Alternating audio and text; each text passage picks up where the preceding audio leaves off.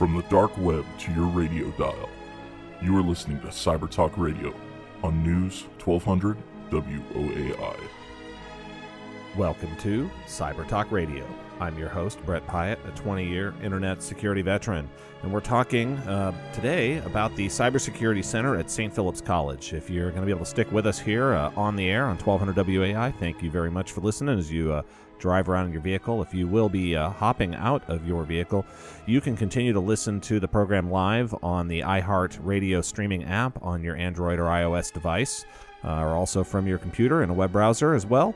If you are not going to be able to stick with the program in full today, this rebroadcast will go up on our website at www.cybertalkradio.com on Tuesday, May 28th, and it will also be out there on all of your favorite podcasting services. You can also catch all of our past programs where we've had some folks on from St. Philip's before, and we'll talk a little bit about that today here, but I'm joined by two guests. I'm going to let them go ahead and introduce themselves. And so, Carolyn, how did you end up at St. Philip's? Well, I've been in teaching and education for over a decade. Education is my second career. I used to work for the Department of Defense and Pentagon, working in cybersecurity, network admin. And from there, I fell into teaching K-12. And I taught with different districts, starting different programs for engineering and cybersecurity and IT. There's a need for cybersecurity and IT within the K-12 development. Oh, for sure. Especially the need in cybersecurity professionals. Yes. From there, I made a partnership with SPC, doing dual credit. And then from there, adjunct faculty, and now full-time faculty there. That's awesome. And it's been great. It's a great path, and I mean, I think this is one of the things you'll see at a place like St. Philip's. You'll have many of the professors there will have both education and operational experience. Yes. Yeah. So, Edith, go ahead and share a little bit about your background. How did you end up in St. Philip's? As opposed to Caroline, I did not come from an education background, but I did come straight from the workforce. I have over 20 years of experience in IT, and once I had the opportunity to do less travel, I decided to stick around in San Antonio and found St. Philip's College with an opportunity to give back and teach those skills that are very high in demand, high paying.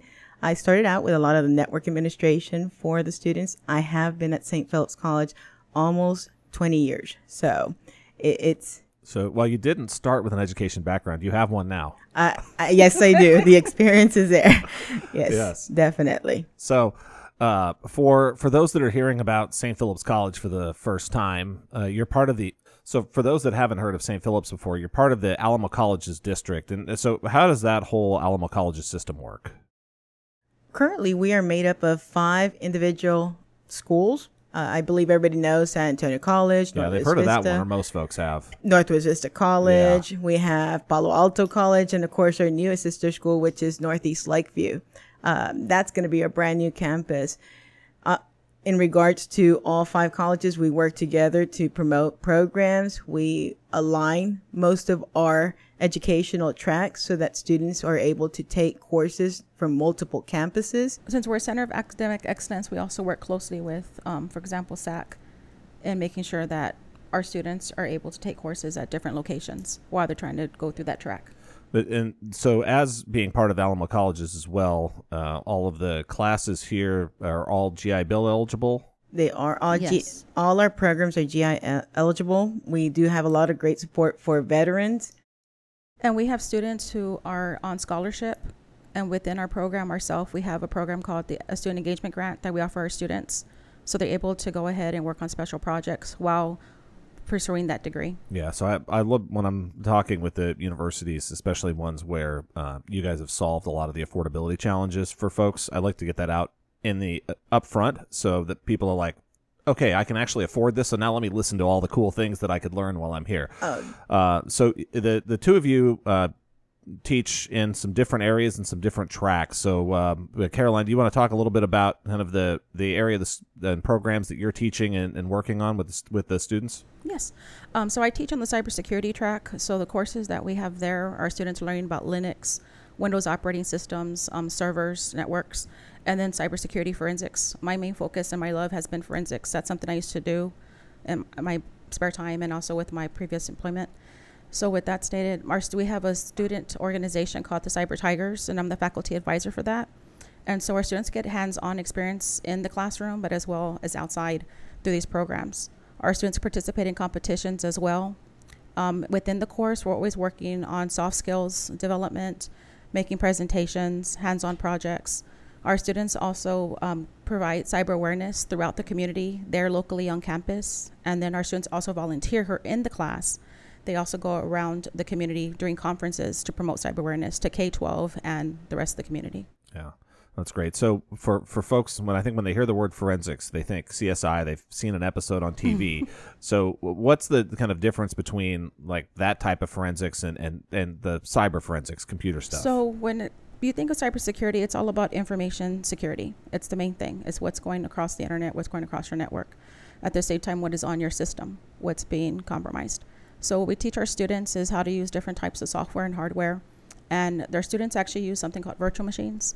So they make their own sandboxes, and they're actually using industry software, the education version of it, obviously, and they're able to test out what they need to find on the system.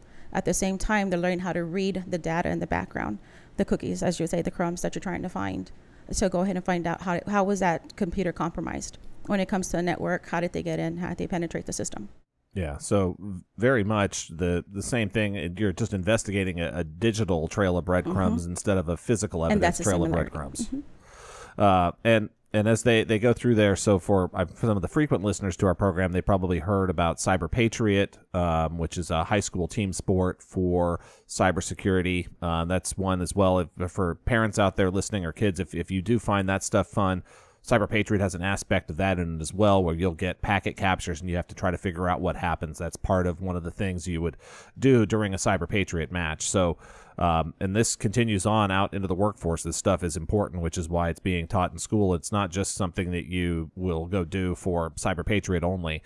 Even if you're not investigating a hacking attack, sometimes computing systems just don't talk to each other anymore like they should. Somebody made a patch or an update on one side. Now it's causing problems on the other system. So the cyber forensics you're learning can also help you debug just changes inside of a software system that somebody made on purpose. So software development is very important when it thinks of cybersecurity. So a lot more programs, even ourselves, when we're teaching our courses, we also talk to even our web and mobile app development students about how they need to make sure when they're writing their program, they need to consider those footprints that are put in there. Yeah. And with the Cyber Patriot, we actually are part of we have St. Philip's College, early college, high school students that we had mentored and coached for Cyber Patriot. But within the community, we also mentor other schools. I've had the luxury and opportunity to go ahead and mentor other campuses who are interested in Cyber Patriot and helping those coaches develop a program and market to their students.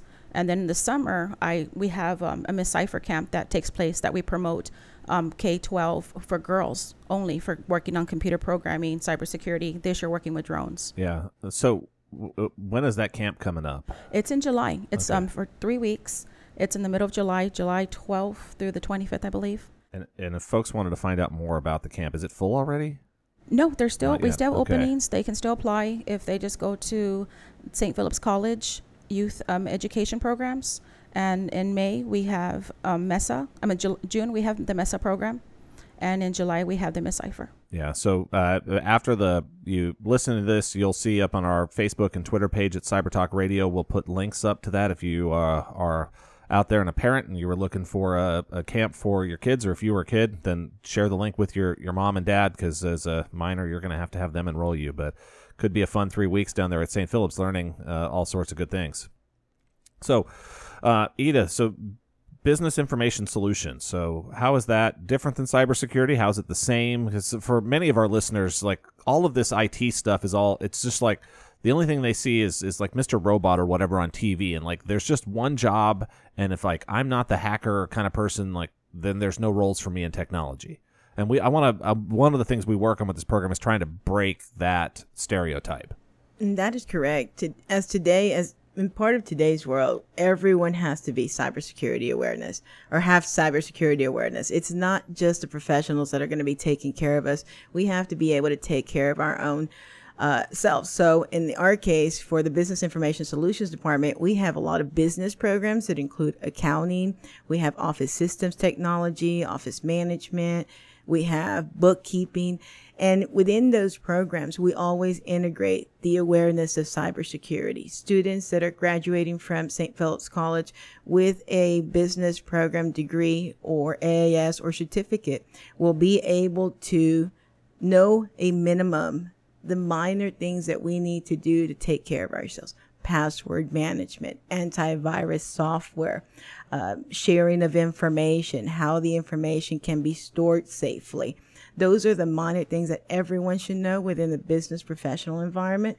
And we also do promote outside of our department with other programs such as automotive, culinary, that St. Philip's has by allowing the Cyber Tigers student-led group that will be able to promote these management skills for cybersecurity awareness on their own too. Yeah, no, I mean it matters everywhere these days. As you're talking about the accounting thing, I wonder how many accounting students these days have ever seen a physical ledger pad.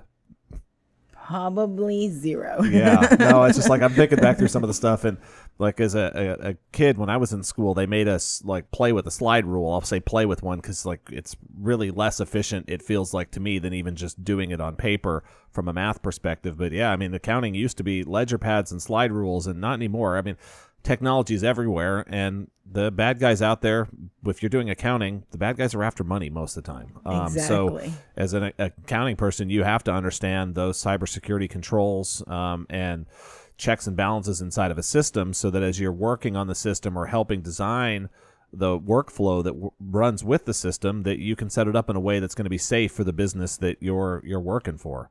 And sadly enough, in a lot of cases out there, you're going to go in with skills that the company you're working for, you might be a new hire even. The soft skills piece, Caroline, that you were mentioning is important because you might come in and the first thing you're going to do is facepalm and go, oh my goodness, I can't believe they're doing these things this way. And you've got to figure out a good way to communicate that, because the business likely, when they hire somebody with cybersecurity, real skills and knowledge out of a program like this for the first time, gets to learn lots of things that they didn't know, and they weren't doing anything wrong. They were trying to keep everything safe. No one on purpose is like, I'm going to make all of my accounting processes just vulnerable to hackers. No one sets out that way to design their processes, but it's one now where if you aren't thoughtfully designing those processes, you'll end up with a problem, because the bad news is for the defenders is the attackers only have to find one flaw, and then they'll just pick on that flaw across every different company that has that same flaw. And on the defensive side of stuff, we have to think about all the different types of attacks that the attackers can come up with and figure out ways to mitigate or defend against them. And this is one where I'm super thankful that you're both involved in Cyber Patriot, and that kind of program is growing. So for parents listening out there, Cyber Patriot's not going to teach your kids to be hackers. It's going to teach them to defend against them. So we use the terms blue team and red team. So the blue team's the defensive side, and the Cyber Patriot, you're defending against a synthetic red team hacking program that's been set up by the Cyber Patriot administrative team. And so they're learning to defend against all these different types of things out there with the core industry technology that they'll be able to work in and get a job working on. So I'm going to circle back here real quick. So, Carolyn, you mentioned that on St. Philip's College, there's also St. Philip's Early College High School. So for just a couple of questions on this, and either of you could answer. So how do you have high school students? Are they on your campus? Is St. Philip's Early College High School actually on a different campus? And then a second one is, what the heck is an early college high school? Because I think there's many listeners out there that haven't really heard about one yet. So early college high school is 9th through 12th grade students. In our case, they're on campus with the full-fledged college students. So they pretty much blend in with the full-fledged college students, and they integrate themselves as far as in the courses. They're right by a student who's either a VA student or turning to college student, a first-time in college student. They're sitting right by them, learning the same type of material at the same caliber of work. And these students are also concurrently taking high school courses as well. So they're both a full-time college student or part-time college student and a full-time high school student at the same time. So as they finish up their 4 years in high school, they'll have some number of actual college credits. Not so like when I went to school, we couldn't go take college classes, but we could take advanced placement classes, then take an AP test, and then depending on which college you talk to and what score you got, they might or might not take your AP test. As a matter of fact, not only are they going to finish off with just a handful of credits, Last week on May 10th, we had a graduating class that included several early college high schools. These high school seniors received their AA, AS, or AAS degree or certificates. Most of them are carrying over 34 to 60 hours of credits behind them. They haven't even graduated high school. Their high school graduation, I think, is coming up here in June. That's funny. So prior to graduating high school, they're actually coming out with a high school degree. I'm sure in the business process of the university, this is they've never awarded probably before this an associate's degree to someone without a high school diploma. This as this kind of program comes into place, I'm just thinking about the order of events here, because one of the things that you should need to do in order to be a college student is have a high school diploma, whether you graduated in 4 years or went and got a GED later. Either of those is fine to get in and start taking courses at St. Philip's or the other Alamo colleges.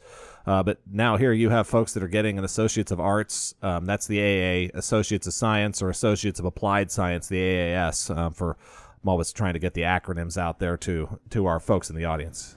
And in addition to that, schools who are not partnered up with our students attending a college like Palo Alto College, San Antonio College, or St. Philip's College, what happens is the students can also participate in dual credit. So where you have a faculty member who has direct background, they can become an adjunct faculty member. And that's how I started with St. Philip's College as an adjunct. So I had students going through and obtain an occupational skills award. So in addition to getting their high school diploma, they also had that piece of a certificate to help them get into the workforce. And a lot of the students continued on to St. Philip's College for their AAS. And now we even have a couple come back and mentor. Yeah. So you're listening to 1200 WAI. This is Cyber Talk Radio, and we're talking about the Cybersecurity Center and cybersecurity-related programs at St. Philip's College. If you're going to be able to stick with us, we'll be talking about this through a bottom-of-the-hour break coming up here for news, traffic, and weather in a little bit. If you will be hopping out of your car or turning off your iHeart streaming, you can listen to this program in full and all of our past episodes of Cyber Talk Radio on our website at www.cybertalkradio.com or out there on any of your favorite podcasting applications. If you're a student listening and you want to start your own podcasting service, we always mention that if there's a podcasting service where you cannot find our program, we are happy to fix that. If you reach out to us on Facebook or Twitter at Cyber Talk Radio, let us know, and we will give a T-shirt to you. Even if you discover a podcasting service out there where we're not listed, you don't actually have to start your own one, but I think we found most of them at this point. So, but always looking, and this is that kind of cyber forensics, cyber hunting, looking around out there on the internet. Can you find a podcasting service that does not have Cyber Talk Radio? If you do, we will mail you a T-shirt in the size of your choice. So, we were talking a little bit about the early college program and that the early college high school and the dual credit piece. So as the students are going through this, what sort of things are you seeing? Because either of you have taught, I guess, some of these students. Because I think parents out there are like, my kid that's at age 14 or 15 isn't ready to take a college class. What are you seeing from these students? Because I think I want to debunk this. They will surprise you. What I like about the early college high school students or dual credit students when I was teaching at the Harlandale High School was that they come with a different mindset of thinking. At the same time, they're constantly on technology. They're growing up with technology. They see technology differently.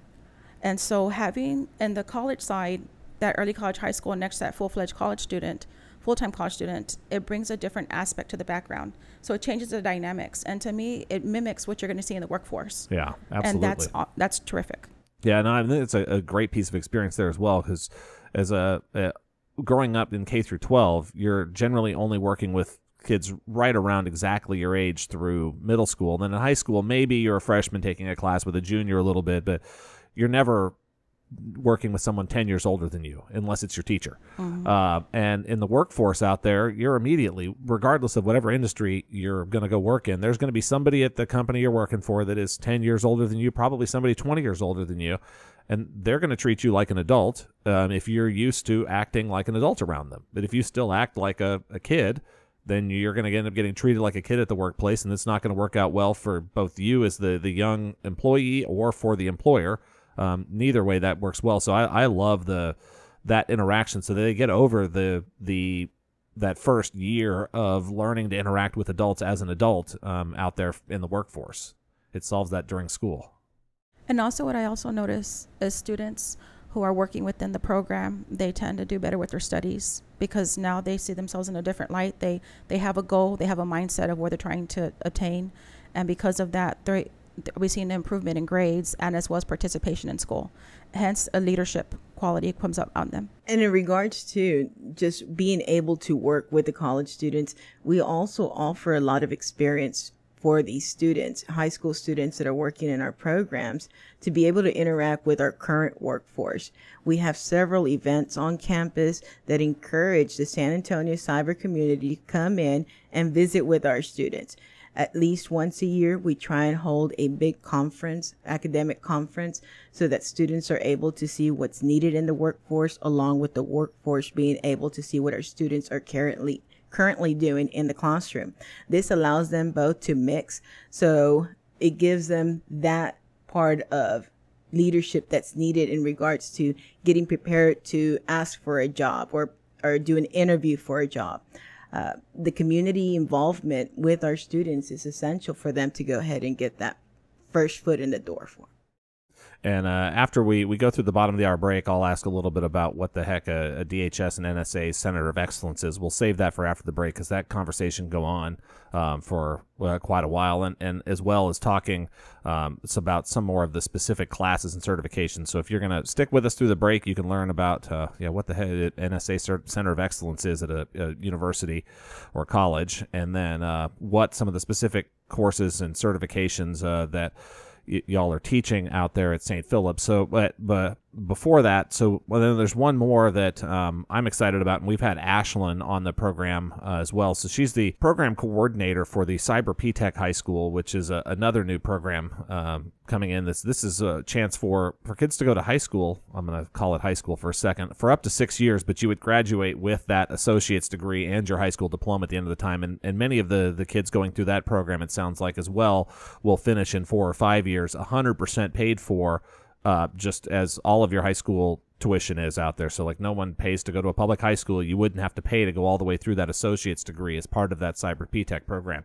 If you wanted to hear about that one's up in our archives as well. If you look for P-TECH in our archives, or look up Sam Houston Cyber P-Tech, you can find some stuff out there on their website as well.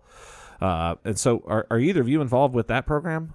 I have been working a lot with Ashlyn Barrientos at Sam Houston High School, and we have structured the curriculum and assisted them in making sure that what they're going to be offering their high school students are going to meet the expectations of our cybersecurity workforce. So our designations, along with our faculty and their faculty, are working together to ensure that the materials are what needs to be presented to these students for at the high school level, the same that we are actually including with our current early college high school students. Yeah, and for parents out there, if you're listening, if you have middle school age children now, as your kids head into high school with both the in-district charter programs like we're talking about right now, the Cyber P-Tech, and with some of the private charters, there's all sorts of educational opportunities now for your kids to go into areas where they have an interest, and all of this stuff is tuition included. So like there's no extra money cost for you to go to the Cyber P-Tech High School over just your regular neighborhood school. So you can check a ton of this stuff out on the SAISD website, and you or whichever school district. And the interesting one is you don't even have to be inside your own school district boundaries anymore. So like if you live in Northside, you could go to an SAISD in-district charter program. You could go, if you live in SAISD, you could go to a Northside one. So it's vice versa. If you're going to a school outside of your district borders, you may need to coordinate some transport with other parents, but inside the district borders, even if you lived all the way on the west side of San Antonio ISD, and you had a son or daughter that was going to go to the Cyber P-Tech program on the far east side of SAISD, the school district will provide transportation for that the same way they do if your son or daughter was going to the neighborhood school program. So We're going to head here into a quick bottom of the hour break for a news, traffic, and weather update. If you're listening to us on 1200 WAI, if you are listening to us via our website at www.cybertalkradio.com or your favorite podcasting service, there will not be a break. It'll just cut in and cut out of a little bit of bumper music, and then we'll be right back with our guests Edith Orozco and Caroline Mora, who are professors at St. Philip's College, teaching cybersecurity and business and all sorts of technology-related things to the next generation of our workforce.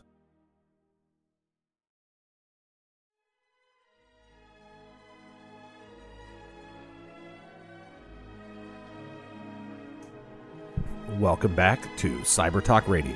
I'm your host, Brett Pyatt, a 20-year internet security veteran, and we're talking about the Cybersecurity Center and other programs at St. Philip's College this week. I'm joined by two of the professors. If you just turned your radio on right now after that news, traffic, and weather update, you can listen to the first half of our program on your favorite podcasting service. It'll go up on our website on Tuesday, May 28th. If you can also listen to our past programs, we've had another member of the St. Philip's College team on Cyber Talk Radio. We had Tom Saheen on back episode 49. So if you're on our website searching for that or on your podcasting service, you can hear a good overview of St. Philip's College and how things work in the Alamo College District. And this half of the program here with my guest today, we're going to dive into some of the specifics around what kind of certifications do you learn, what the heck is an NSA Center of Excellence, and so stick with us here in the air. If you want to transition out of your car, you can use the iHeart streaming app on your Android or iOS device or through the web browser on your computer if you go to iHeartRadio.com to continue listening. So with this Department of Homeland Security and NSA, the National Security Agency, Certified Center of Excellence in Cybersecurity, what does that mean for your students, and why go through this kind of process? We have been fortunate enough to be redesignated twice already by Department of Homeland Security and National Security Agency as a National Center of Academic Excellence in Cyber Defense. And we're about to go into our third recertification for this program. What that means for our students and our faculty is we are being able to provide the latest technology information that is needed for our nation's cybersecurity.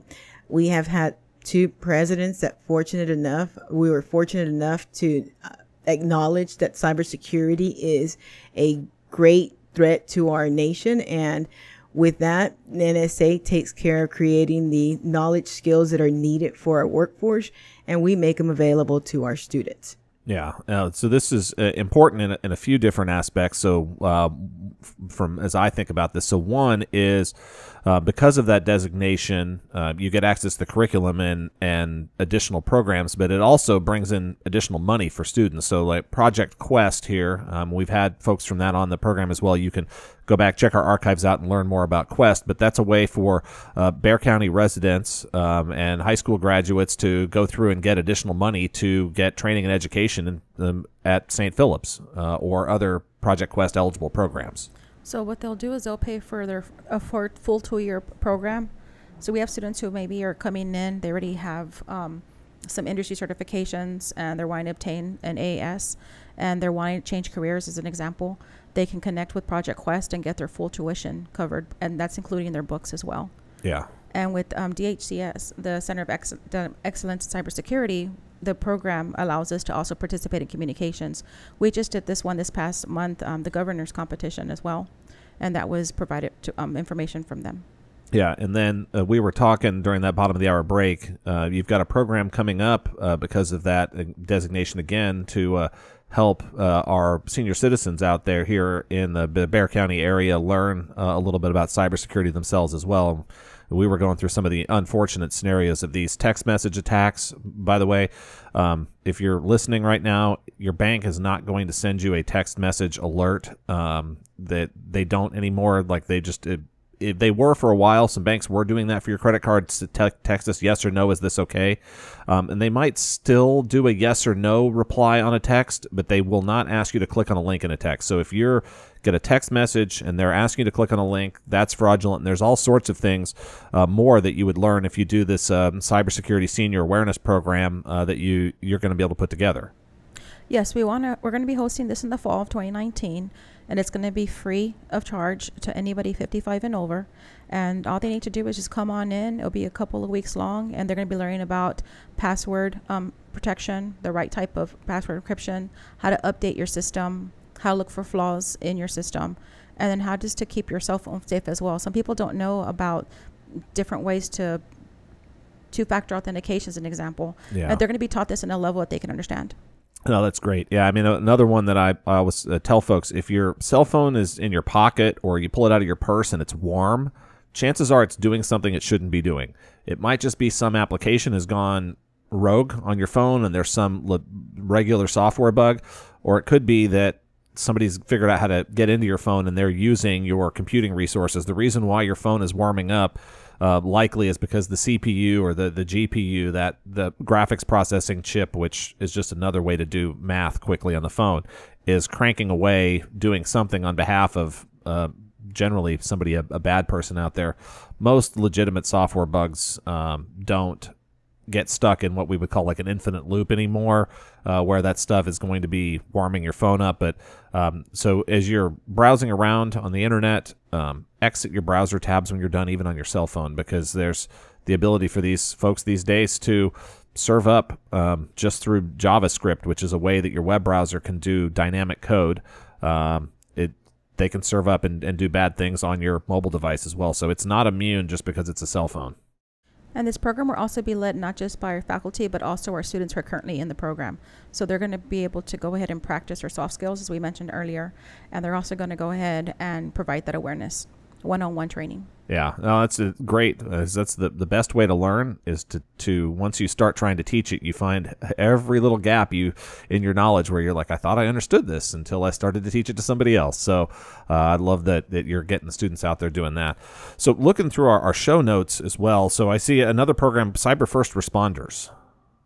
What is this one? Cyber First Responders, when you think of it, think of our nation's natural emergency responders. You have EMTs, you have fire, you have state, police, all these individuals that are coming in and taking care of that disaster. Well, the Cyber First Responders is in the case of a disaster, something gone wrong with an organization that involves cybersecurity. There is a small certificate that we do offer that allows you to prepare to become a Cyber First Responders. And we are actually also currently working with NSA to create this as a national, it is already a nationally recognized certification, but to create an actual support center here in San Antonio as well. Yeah, no, it's an interesting one. So I've been having conversations with folks on this topic, and so if we go back 100 years or so in history, one of the things that really helped America build a great economy was the safety provided in cities by the fire department and the police department. And eventually we got through to where you got 911 services as phone became more prevalent, and you could pick up a phone, you could dial 911, and you could get a first responder to solve a physical security issue or a fire-related issue. Now, as we moved in this digital era, and anyone listening from City Hall over there in San Antonio, I know you've got cyber investigative teams inside of the police department today, and you're doing a good job on the investigative side, but there's like kind of cyber detectives, but there's not cyber first responders. So like if you pick up the phone and dial 911 right now and say, hey, I'm a business here in San Antonio and I've been hacked, no one shows up to stop the hackers right now. And there's not a city in the U.S. doing this. So I think there's a real opportunity for this kind of next generation of business for municipalities to come out there and actually, I don't know if you're going to do a separate department, the cyber department, or if this becomes part of the police. People in public policy can figure that out. But some city is going to offer the ability to pick up and dial 911 in that city and be able to get assistance, whether it's they come in and just shut off your systems to stop the attackers, whether they actually come in and clean up, or what the level of service is there. But I think this is a huge opportunity because cyber attacks aren't just something where a big financial institution's getting hacked anymore. I mean, this is all the way down to skimming devices on gas stations. And like these, we see it on the news here all the time. This is one. If you go to a gas station and you're going to use your credit card, grab the little credit card reader first and make sure it doesn't pull off and it's loose. The skimming folks are getting a little more sophisticated. So even now, you might try that and it still may actually have a skimmer on there that copies your credit card number. But those gas stations, if you're a small independent gas station owner, like, how do you solve this? You struggle with it because you don't have a cybersecurity person on staff, and it's challenging. So like it just puts these businesses at risk. And so I love that you guys have this cyber first responder program. And anyone listening out there from City Hall or the police or fire department, let's figure out how San Antonio can be the first city with cyber first responders available over 911. So on these as well now, through your program, you get some industry certifications. So you're going to get a degree, which is important as well, that employers are looking these days. You would think with our tight labor market and everything else that it could be, if I've got a degree, I don't need a certification, or if I have a certification, I don't need a degree. Generally still, I think it's beneficial to have some of both. So how does this work inside of your 2-year degree programs? So our students are going through a program. We always emphasize on career training, but we also emphasize on industry certifications. You just don't know what the employer is going to exactly want once you graduate. At the same time, those industry certifications on top of your degree emphasize your talent. So what we have our students do is every single course that we offer do tailor towards a certification within that course. But in addition to that, the student organization called SPC Cyber Tigers, we have little mini boot camps. So students, once they're done with the course and they're really ready, they can go through a little mini boot camp. We do one different one every semester. In addition, we also have a lab. Our students can actually get more hands-on practice, and they can also sit down with the test prep program to practice the environment of testing. A big hiccup I know students go through the certification test is they don't know how the test is given. Yeah. So we get them ready for that as well, in addition to the class. Oh, that's great. Yeah, because I know each of those test attempts is, depending on the certification, can be pretty expensive. I know there's some that I took back in the day that were, the CISSP was, I think it was $500 or $600 to sit for that exam. I don't know what it costs these days. I took it almost 20 years ago. Might still be that much. Might be more. And going back in preparation for the certification, when I took my first certification exam, it took me 5 tries to actually go and complete successfully. Simply because I had no formal training. I had on-the-job experience training. Yeah. But those certification exams just are a different ballgame as far as having to understand the testing, how it's actually going to be answered, the more correct versus all choices being correct.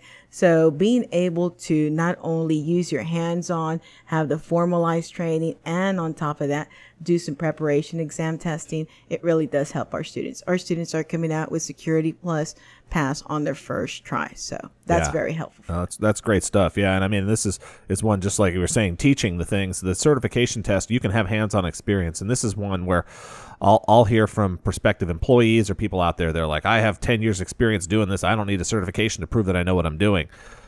You don't. Like, you know how to do a whole bunch of things, but you may still have some of those gaps in there, just like little areas where you didn't know specific sets of pieces. The foundation's got kind of what I'll call it cracks in it. And that certification test lets employers know, and it also lets you know, do you have a complete set of knowledge across a specific area, or are there spots you're missing? Because even if you're not going to use some of those in a daily basis in a work environment, having the understanding of how a certain piece works is going to be important, especially if you get into cyber forensics and role or a security analyst role in a lot of these.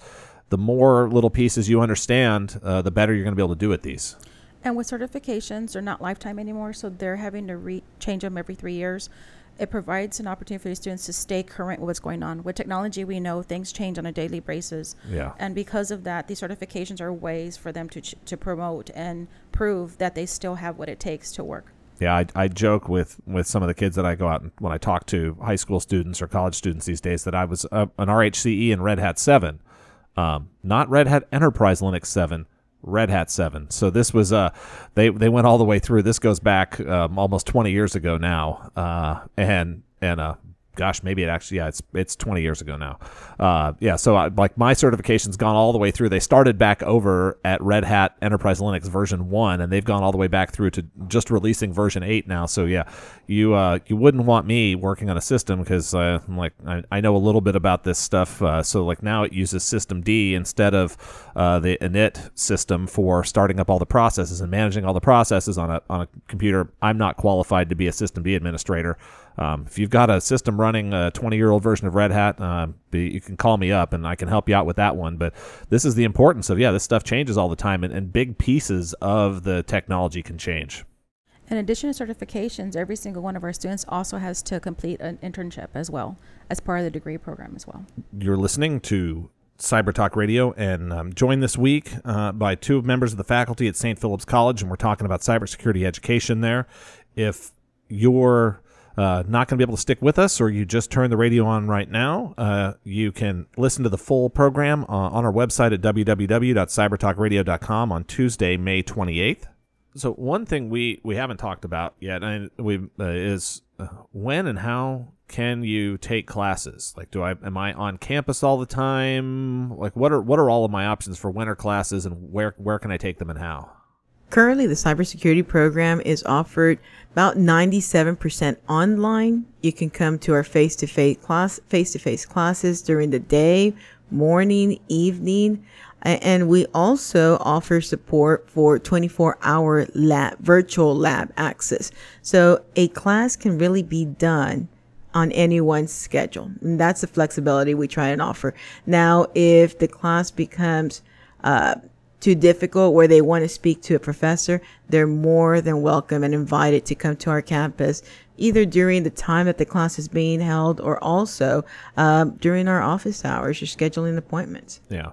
And then if we have students who are taking online classes but they want to work with the equipment, we also have a lab that they can also use on their own time. Okay, yeah, so this lab's available over the internet. I mean, it almost sounds like if you were in the industry working hands-on, you should just be enrolled at one class every semester at St. Philip's so you can have access to your virtual lab 24/7. Yes. Yeah, it's much less expensive than building your own lab, and much less expensive, I think, than probably signing up for the online lab services, and you're also going to get some instructor-led training.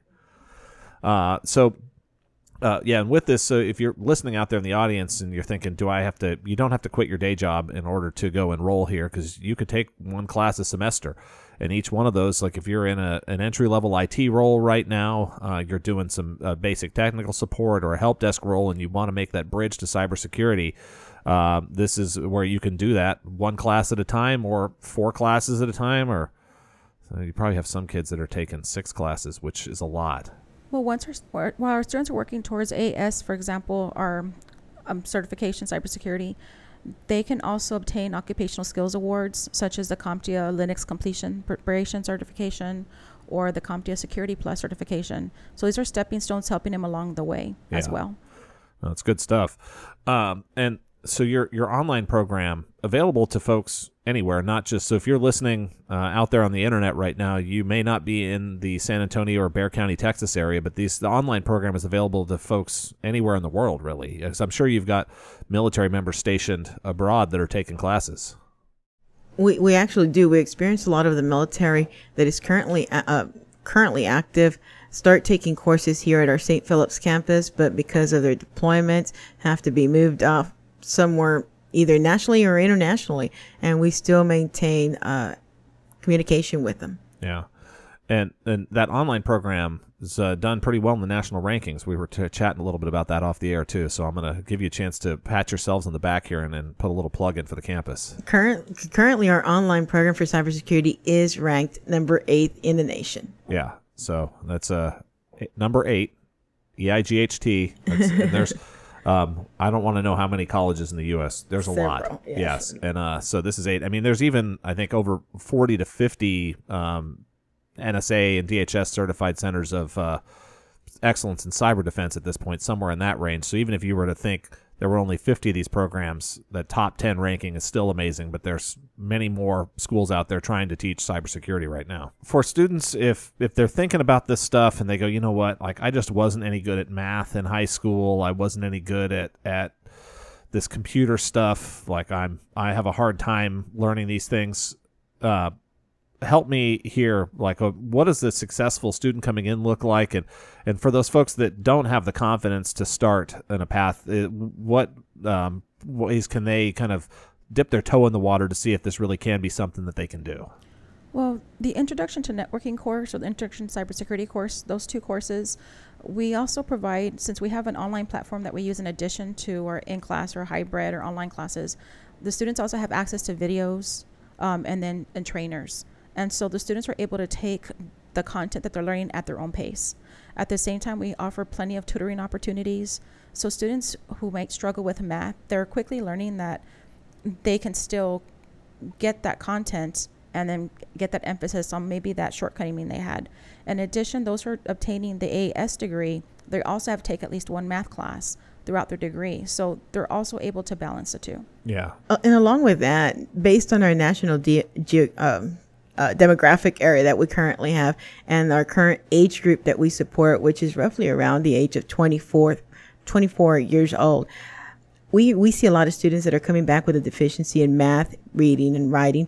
And those should not be barriers to pursue your education, because St. Philip's College does have a slew of programs that allows them to get to the level that they need to be without having to prevent them from taking these courses. So if you need additional help in math, reading, and writing, the resources at St. Philip's College, whether it's a bridging program with your course, whether it's a writing center, a math lab that you have to go to, those resources are available for you. Yeah. So we're working through checking every excuse. Anyone out there in the listening audience, if you're like, I want to do this, but I just can't because of X, Y, and Z. If you still have an excuse in your head that we didn't cover during this program today, reach out to us on Twitter or Facebook. And if you aren't able to even get on Twitter and Facebook, if you're like, this is too hard for me, email us, show@cybertalkradio.com. You can email us there as well. Let us know what the challenge is that's stopping you from getting involved in cybersecurity, getting an education there. We'll work to get a guest on the program to help work through that. But I mean, this is something that if you heard the start of our conversation today, everyone's going to need to have cybersecurity awareness.